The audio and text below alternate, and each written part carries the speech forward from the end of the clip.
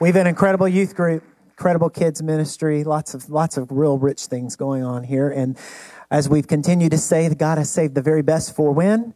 Right now. And we're going to continue our series, The Jesus I Know. And man, I have to tell you, anytime I think that I've achieved a level of authenticity, I get in touch with this guy and it's like, man, I've got yards to go. One of the most authentic, real, wonderful people in my life. Would you guys welcome my pastor, Ronnie Meek? No, I've barely got enough time as it is. Sit down.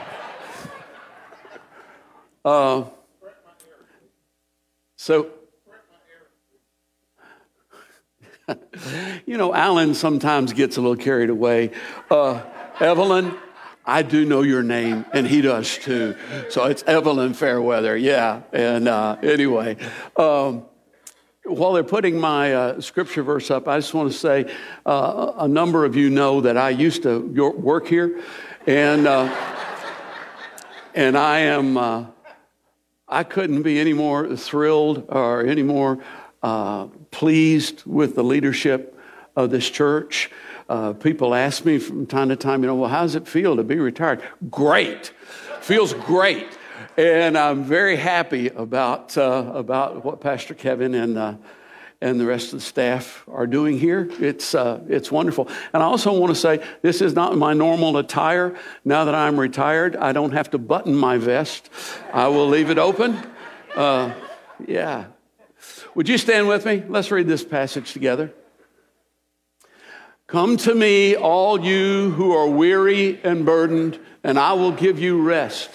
Take my yoke upon you and learn from me, for I am gentle and humble in heart, and you will find rest for your souls. For my yoke is easy and my burden is light. Father, I thank you for the life that is in your word. I thank you for the life that is present in the power of the Holy Spirit here today. I pray that you would anoint each person, give us ears to hear, give us hearts to understand what you want to say. In Jesus' name, amen. You may be seated. I met Jesus through my parents, Harvey and Margaret Meek. And they were actually a little older than that when I was born. Some of you, well, a few of you probably remember my dad. Some of you may remember my mom. That's what they look like. That's where I got my looks.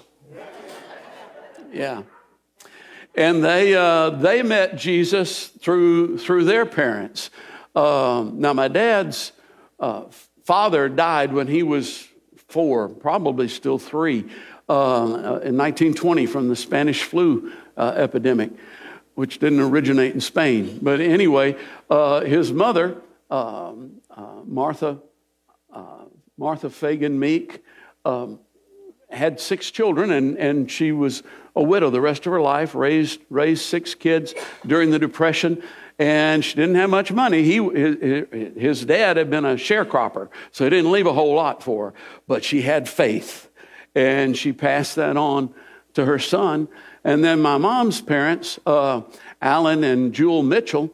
Alan Mitchell was a pioneer Pentecostal preacher in the early part of the 20th century. He actually came from Camden, Tennessee, and apparently he was from a pretty substantial family, a pretty well-respected family up there. But when he became a Pentecostal preacher, they kicked him out of the family and didn't want to have anything to do with him anymore. But they passed on a heritage. And my heritage, let me just say this, my heritage doesn't make me any better than or more important. I cannot overemphasize, though, how blessed I am to have the heritage that I have. Because, God knew me from the very beginning, and he knew what a rascal I am. Seriously, he knew this guy's going to need some help if he's going to make it. And so he put me in a situation where I had this rich heritage, and I didn't always appreciate it. I was probably, I don't know, I may have even been in my 40s before I began to realize just what a fabulous, rich heritage I had growing up. In fact, as a kid, I didn't appreciate it at all. I thought, this really stinks. I am a preacher's kid in a small town in rural Tennessee, and everybody knows my name, and everybody knows what I'm doing, and everybody's into my business, and this is terrible. But God knew what he was doing. And nothing about what I'm going to share has come to me through my own righteousness, because my own righteousness ain't that hot. It just really isn't. I know sometimes when somebody has been a pastor for a long time in a situation, you kind of go, well, there's something really special about them. No, there isn't. But there's something really special about Jesus. And the Jesus that I know. I gave my life to Jesus when I was 6 years old, and that's how cute I was at the time. Yeah. And I remember it was in this little church that my dad pastored in Millersville, and I don't know how many the church would seat. It probably would seat 50. I don't know, but that seemed like a stadium to a 6-year-old kid. And it had a pot-bellied stove that on winter mornings my dad would come in and about an hour or so before church and load that thing up with coal and get the fire going to heat things up. Because he was going to preach about the fire that you could flee to come. And I remember when I went down to the altar to give my life to Jesus, I remember my dad saying, now, we haven't forced Ronnie into any of this. And they hadn't. But boy, had I heard a lot about hell, and I didn't want to go there. And so, as a 6-year-old, I got saved, I got baptized, and somehow between 6 and 11, I don't know what I did, but by the time I was 11, I figured I probably needed to do this all over again. And I needed to rededicate my life. And so I did, and I got baptized again. Justin holds the record for a number of baptisms. But yeah, I only had 3. Yeah. And I got baptized in Slater's Creek in Millersville. And that wasn't me getting baptized, but that was my dad baptizing somebody. And that was the place in the creek where he would do the baptisms. And it's marked by a tire.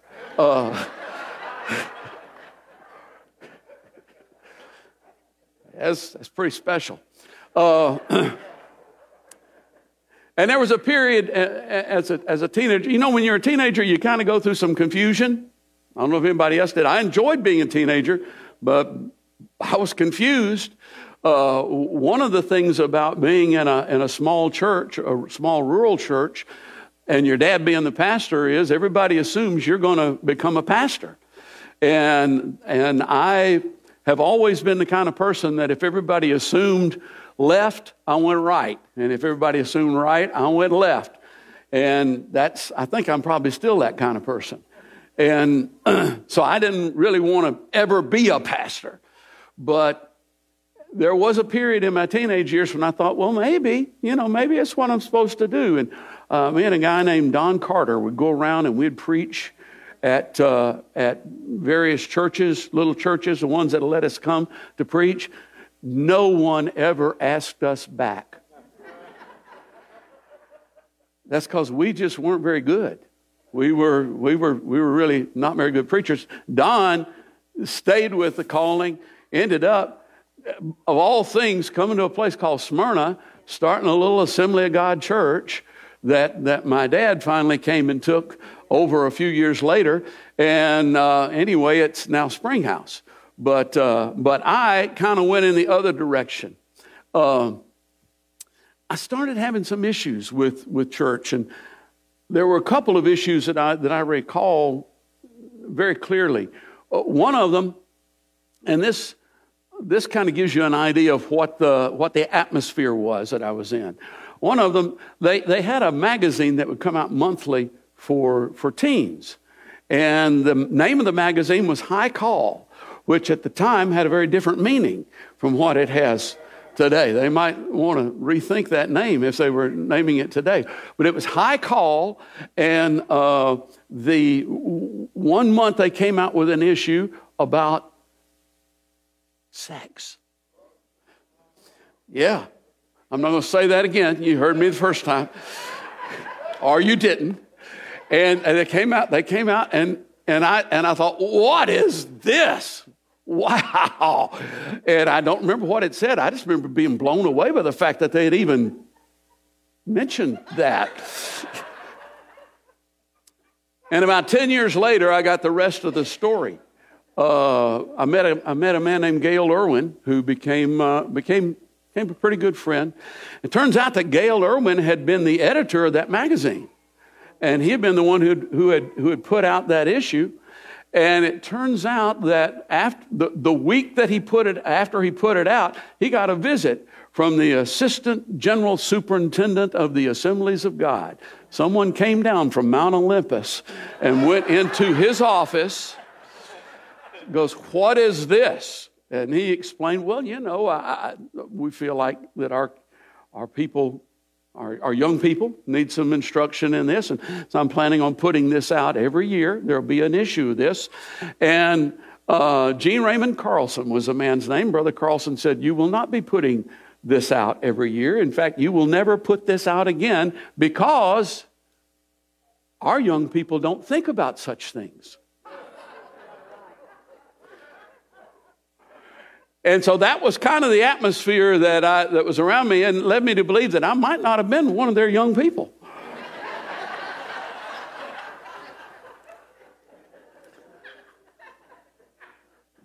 The other issue that came up was about race. I didn't know a black person until I was a sophomore in high school. I mean, that was just the culture of that day, and that was when school integration began to happen. And boy, I look back at it now, and there were, I don't know, there might have been maybe 12, 15 in our high school, black kids who had been sent to our high school. And I look back at it now and go, wow, boy, do I have some admiration for those kids. But anyway, I made friends with a couple of guys that I played football with, and I remember saying to my dad, what if I were to invite Terry to come to church with me? And my dad, he's a godly man and God love him, but, he grew up at a different era and a different time. And what he said to me is, "You better not." And I thought, something is wrong here. Something is very wrong here. And so that wasn't really why I left the church or left the Lord. The reason that I left was because I wanted to go do some sinning. I mean, it was the attraction of being a prodigal. Seriously, but those things didn't help. They kind of were the cover to go and do that. So I went to, I guess my last hurrah was my freshman year at Evangel College, Springfield, Missouri. And that was an Assembly of God school. And I almost went back the next year, but I didn't. It is a good thing I didn't, because the guy who was going to be my roommate, he'd been a good friend of mine, got kicked out the next year for leading some rebellion or something. He led a campus uprising, and I for sure would have been right in the middle of that. And I went to MTSU and began to major in theater. And this picture is kind of from my prodigal years. And, I'm not just putting that up there because, I've got some rougher looking ones, okay? But the thing to notice, if you really look at the eyes, is they're empty. They're vacant. And let me just say, I was having fun, but I was empty. I was having fun, but I was hollow. And it just wasn't feeling very good. At 25, I came back to the Lord. And the reason that I came back to the Lord is because the Bible is true. No one could really share with me because I knew more Scripture than most of the people who were trying to share with me. And the ones that knew more Scripture than me, I knew enough questions to mess the whole thing up. But when the Holy Spirit starts dealing with you, when the hound of heaven gets loosed on you, then you start paying attention. And it became clear the Bible is true. And so not all of the stories are literal and not all of the examples are good, but it's all truth.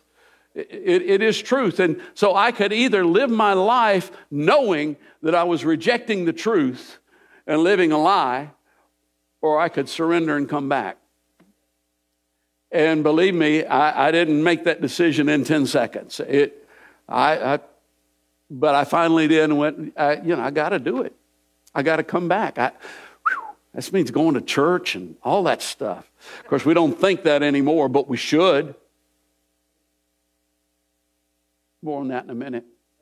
I came back to the Lord, and boy, this scripture verse just was so real and powerful. Come to me, all you who are weary and burdened, and I will give you rest. I was 25 years old, and I was weary. I was already weary, already soul burdened, soul heavy. And, I kind of grew up in a culture that sort of pictured God kind of, looking at you and going, yeah, you did it again, didn't you? Yeah. But when I came back, that wasn't what I found. I found a Jesus who was ready to accept me. I found a Jesus who was glad to see me. Glad that I was back. Jesus set me free. He was true to his word. I gave my life to Jesus as a 6-year-old. And though I left him, and though I did or tried to, he never left me. He never left me. I didn't grow up with that theology, but because I grew up with a theology that, every week I needed to be down in the altar giving my life to Jesus. What I didn't understand was every second I needed to be giving my life to Jesus. So never mind every week. But the truth is, once you give your life to him, he takes it. And so the Jesus that I know can be trusted to keep me. To keep me. Over in John chapter 6, he said, this is the will of the one who sent me, that I should lose none of those that he has given to me, but that I should raise them up at the last day. So it's up to him, and he does. He does keep us. And I wondered, how is it going to take this time? Because through my childhood years and my teen years, it was kind of like this, with the Lord. I mean, I was on fire and I was, whatever the opposite is, drowning. I was on fire and I was drowning. How is it going to take? And two things in particular he brought into my life. The first one was the word became a daily part of my life. A daily part of my life. Anyone can do this. Anyone can do this. You got a Bible? You can do this. You got 5 minutes? You can do it. He gives you 24 hours every day. How about 5? If you got more, that's great too. But every day. See, I've made some dumb decisions in my life. I don't know about any of you, but I've made some dumb decisions in my life. But the decisions that I have made that have been truly wise have been made because I learned to recognize Jesus' voice. And I learned to recognize Jesus' voice by listening to it every day. Every day. Psalm 19, verse 7 says this, the law of the Lord is perfect, refreshing the soul. And boy, does it ever. The statutes of the Lord are trustworthy, making wise those who have advanced degrees. Making wise those who have high IQs. Making wise is simple. Anybody can do this because he really will make you wise. See, I had learned a lot about the Bible. Growing up, I'd learned all the stories, and I'd learned. I was part of the, what do they call it, the Bible quiz thing? What's that called? Well, sword drill, that's Baptist. Yeah. No, AG, good old AG is the teen Bible quiz. Yeah, the teen Bible quiz thing. You had to memorize the whole freaking chapter to be able to compete in that thing because the questions were crazy. You know, I'd learned a lot about the Bible, but learning a lot about the Bible is not the same thing as having it in your life every day. You take somebody who knows a lot of stuff about the Bible and somebody who reads it every day, I'll take this one. When it comes to making the right decisions, when it comes to acting wise. And then the second thing that Jesus did to keep it from, doing this was the people that Jesus brought into my life. When I decided to give my life back to the Lord, I was 25 and I knew exactly where I was going to church. I was going to go to church where Larry Case was, because Larry and I had grown up together and we've been good friends, and he had never left the Lord, and I went, I want to do that. So I went that Sunday morning, stood up in the front row, did my Alan Smith thing, cried like a baby, and gave my life to the Lord. And Larry came and threw his arms around me. I went, this is good. I'm home. And then about a year later, he brought Margaret into my life, and click, I was locked in. We're going to take this ride from the rest of the way. And then he led us to the Lord's Chapel. Wade Hutchison and Wayne Berry and Bruce Coble and others. And it got to the point where if I was going to fall away from the Lord, I would have to totally walk away from the life that I had to get away from Him. And that's one of the reasons why people need to be in church.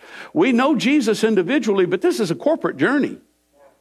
I mean, it is a corporate journey. 66 books in the Bible. See, I know that. 66 books in the Bible.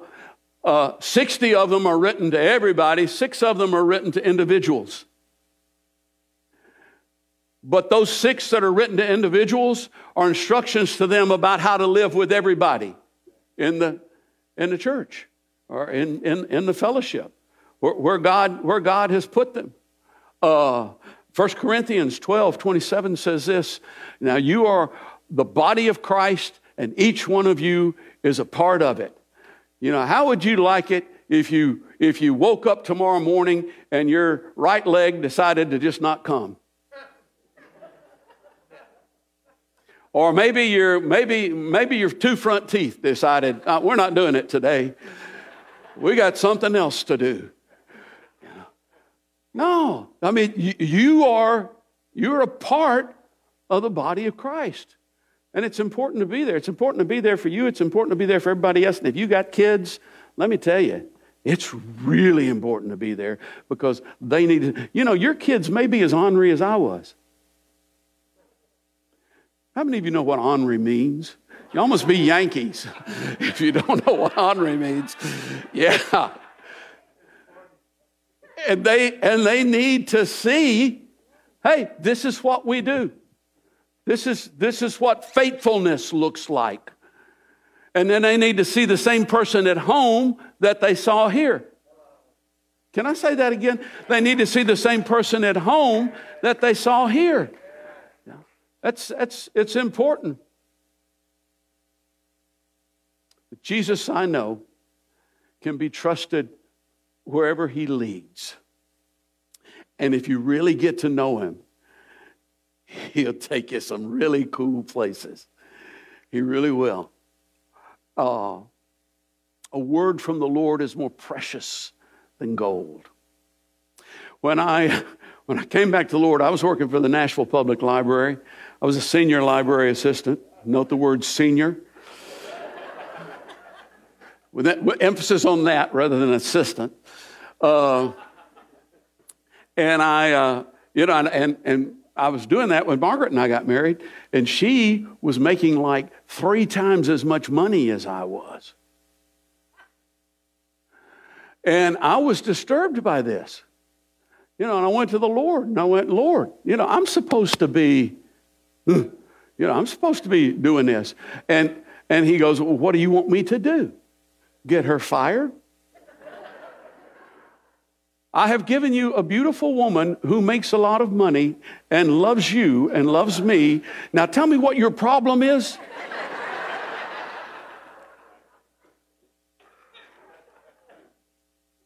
Well, ultimately, I mean, we started having kids and stuff, and the senior library assistant wasn't going to bring it all in. So I decided I wanted a job with the federal government. You go, why?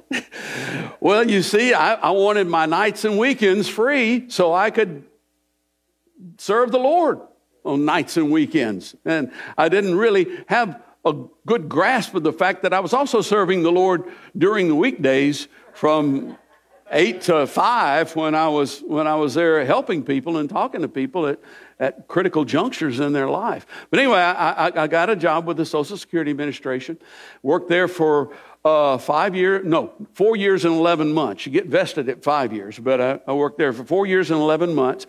And the reason why I stopped, at some point during my 20s, after I came back to the Lord, I realized, I probably should be a pastor. And so I applied to go to seminary, and they said, no, we don't want you here. And no explanation. They just didn't want me there. And so I think it was probably the Lord who didn't want me there, so he put me through my own training, which was you're going to be reading it, you're going to be in the Word every day, and you're going to do the Kevin O'Day method of getting trained. You're going to work with the nursery, you're going to work with the children, you're going to work with the youth, you're going to lead worship, you're going to be on a worship team, you're going to be an elder, you're going to be a greeter, and all that business. So that's really training, to become a pastor. And so I didn't go to seminary, and I was just kind of waiting on things, and I was working for Social Security, and we had one child. Actually, we had two at this point. Arwen had just been born, and Bruce Coble calls me into his office and says, they're moving me to a different position here at the church. Would you be interested in being the youth pastor? I said, yes. Do you want to pray about it? No. I already know. I know that it's what I'm supposed to do. And so I did that. And after, I guess, 3 years there, and the church was blowing and going, and it was, it was doing well. And my intention was to be the world's oldest youth pastor. That's what I someday wanted to be. That was my goal, my ambition. But in the meantime, the Lord began to change my heart, and we went to Zimbabwe. A lot of you know that. And it was August, I guess late August. It was August when we went to visit Bruce and Jill, wasn't it, Wade? Okay, yeah, I caught you off guard.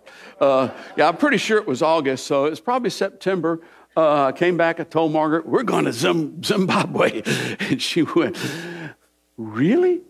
I've seen that look in your eyes before. We're probably going. And there's a story about how the Lord confirmed that, but I don't really have time to tell that story right now. So maybe you can ask me later on if you don't already know it. A bunch of you already know it. Has to do with luggage. But anyway, he confirmed that we were going. And, so by early December, we knew we'd been approved. They said, yeah, come on. By the end of December, Arwen had spinal meningitis and spent the next 10 days in Vanderbilt Hospital. In the first 5 days, she had no idea she was in the world. But we knew what this was all about. This is just the enemy. He's trying to distract us because we knew that we knew that we knew. When you got a word from God. And so, no ill effects. She came out. She was healed. We sold our house.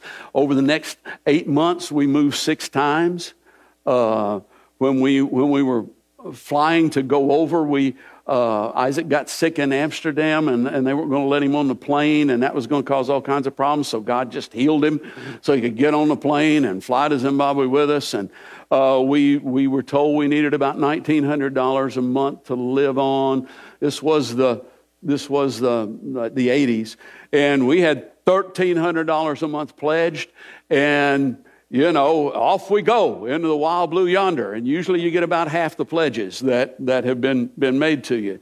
But we knew that we knew that we knew. When we got there, we found out we didn't have work permits. Okay, big deal. We'll just come in for a while. And so we did, and we got work permits. And And, this money thing, I kind of began to go, okay, this might be an issue. But I was introduced to some people that would give you a much better rate on your money. And I thought, okay, this could be the solution. And God goes, no. Yeah, but this isn't your problem. This isn't your issue. This is mine. And then at that time, the economy crashed in South Africa, and the rand went to like 7-1 on the dollar, and we could buy a really nice car, late model, and we could bring it into the country and we could sell it. And I thought, okay, I got it. That's it. God has opened the door here, and God goes, I didn't send you there to trade cars. It's not why you're there. There was never a month that less than 2,000 came in. Every month, the need was met. And not only that, when the time came to come back, he had been able to set aside enough money to pay us back the money we had spent to move over when we sold our house. It's not about the money. I mean, the tithe had settled that. That's as Barbie said, I had the same blessing to grow up with it and know, okay, well, this is just what you do and God takes care of things. Because you know what? It's what you do and God takes care of things. That's what happens. And I saw my parents' example of faithfulness. And I saw God take care of them their entire lives. Some of you know that, our son, Isaac, has this bakery business going. It's so great. It's really good. But, he stepped out of a really nice job into a really uncertain situation. Well, how did he do that? Well, this was like the fourth generation of seeing faithfulness. And that's how you end up doing that. That's why you want your parents, your kids to see it. Anyway, we left the comfort of Zimbabwe and we came to a church that couldn't afford a pastor in Smyrna, but they wanted a good-looking young guy. And so there he is with the original church board from when I first came. And you know what? Every step that we made, I don't regret a single one of them because I'd heard from God. And when you hear from God, you don't end up having regrets. The Jesus I know can be trusted. And the Jesus I know, and this probably is the point, if you don't remember anything else, this is what I really want to say. The Jesus that I know does not show favoritism. Peter, in the book of Acts, went into Cornelius' house, and there was a bunch of Gentiles there, and he wasn't even supposed to be there. And he felt very uncomfortable, and dadgummit, the Holy Spirit fell and just filled the place. And all of a sudden, Peter's got to go, I might need to change my way of thinking. And his way of thinking got changed into, I now see that God does not show favoritism at all. Jesus didn't do these things, and I've only shared a few of them, but Jesus didn't do these things for me because of my heritage or because of my talents or because of my unusual devotion, because I am not unusually devoted. There are people who are far more in their devotion than I am. I wear my vest unbuttoned. Anyone can do this. Anyone can do this. Parents, bring your kids to church. You can do that. I mean, who can't do that? Bring your kids to church. Let them see this is what faithfulness looks like, and let them see consistency in your life. You'll change your entire family line. Anyone can do that. You'll mess up. Go, well, man, I tried that, but I kind of messed up. You will mess up. Big deal. You still play Mario Kart. I mean, just because you had a wreck doesn't mean you stop. Some of you still play golf, even after that quadruple bogey, and you didn't count the 5 strokes that you didn't count. You still try to grow plants, even though they die. Why would you not keep on trying to walk with the Lord? just because you mess up. Anyone can read the Word every day. Anyone can. You don't have to be a Bible scholar to pick it up and go, okay, let's see, what the Lord is my shepherd. Wonder what that means. The Holy Spirit will speak to you every day. He absolutely will. Anyone can tithe. You know, Barbie didn't read it in second service. The first service she read the verse that you've heard if you've ever heard a sermon on tithing. You know, bring the full tithe into the storehouse and see if I won't pour out enough blessing so that you won't be able to contain it. But it starts out with, test me in this. How do you know He's faithful if you never test Him? How do you know He will come through if you never give Him a chance because you got it covered?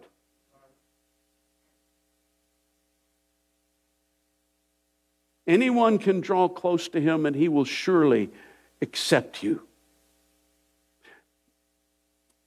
One other thing that I've learned, there are no wasted years. There are no wasted years. Those years from 69 to 75, when I was away from the Lord and doing all the stuff that I could possibly do, and when I came back to the Lord, my initial thinking was, oh, you know, those years were so wasted. No, they weren't. There are people who are going to go to heaven and spend eternity with God because I was there during those years. And the reason why we have the theater, and some people have gotten saved through it, has been because of those years, those wasted years. You see, eternity not only starts now, it goes in both directions. In everything, God is at work for the good of those who love Him and are called according to His purpose. Yeah. Even what the enemy means for evil, you turn it for our good. When Alan shared his testimony, you guys can come on out. I mean, I don't want people to get nervous. I am getting close to being finished. When Alan shared his testimony and shared about adultery, it struck a chord with a lot of people. Not all of them because of adultery, but just, you know, the transparency and the honesty and the beauty of what he shared. And the issue may not be adultery, but we all have failures. We all have some pretty serious failures and things of which we are ashamed, because that's life in a fallen world. And if we don't think that we do, it's because we've never gotten close enough to God to see the sin in our lives. Well, Alan isn't proud of committing adultery, but he is proud of a Jesus who lifts us out of the miry clay, sits our feet on a solid rock, puts a new song in our mouths, song of praise to our God. From 69 to 75, I did everything I could to run from Jesus. And it wasn't just substance abuse and immorality. It was cursing and mocking, and I don't know Him. I don't have anything to do with Him or those who are associated with Him. But there are people who I encountered during those years, and God turned it around. I went, hey, what happened in your life, man? What? Can I get some of that?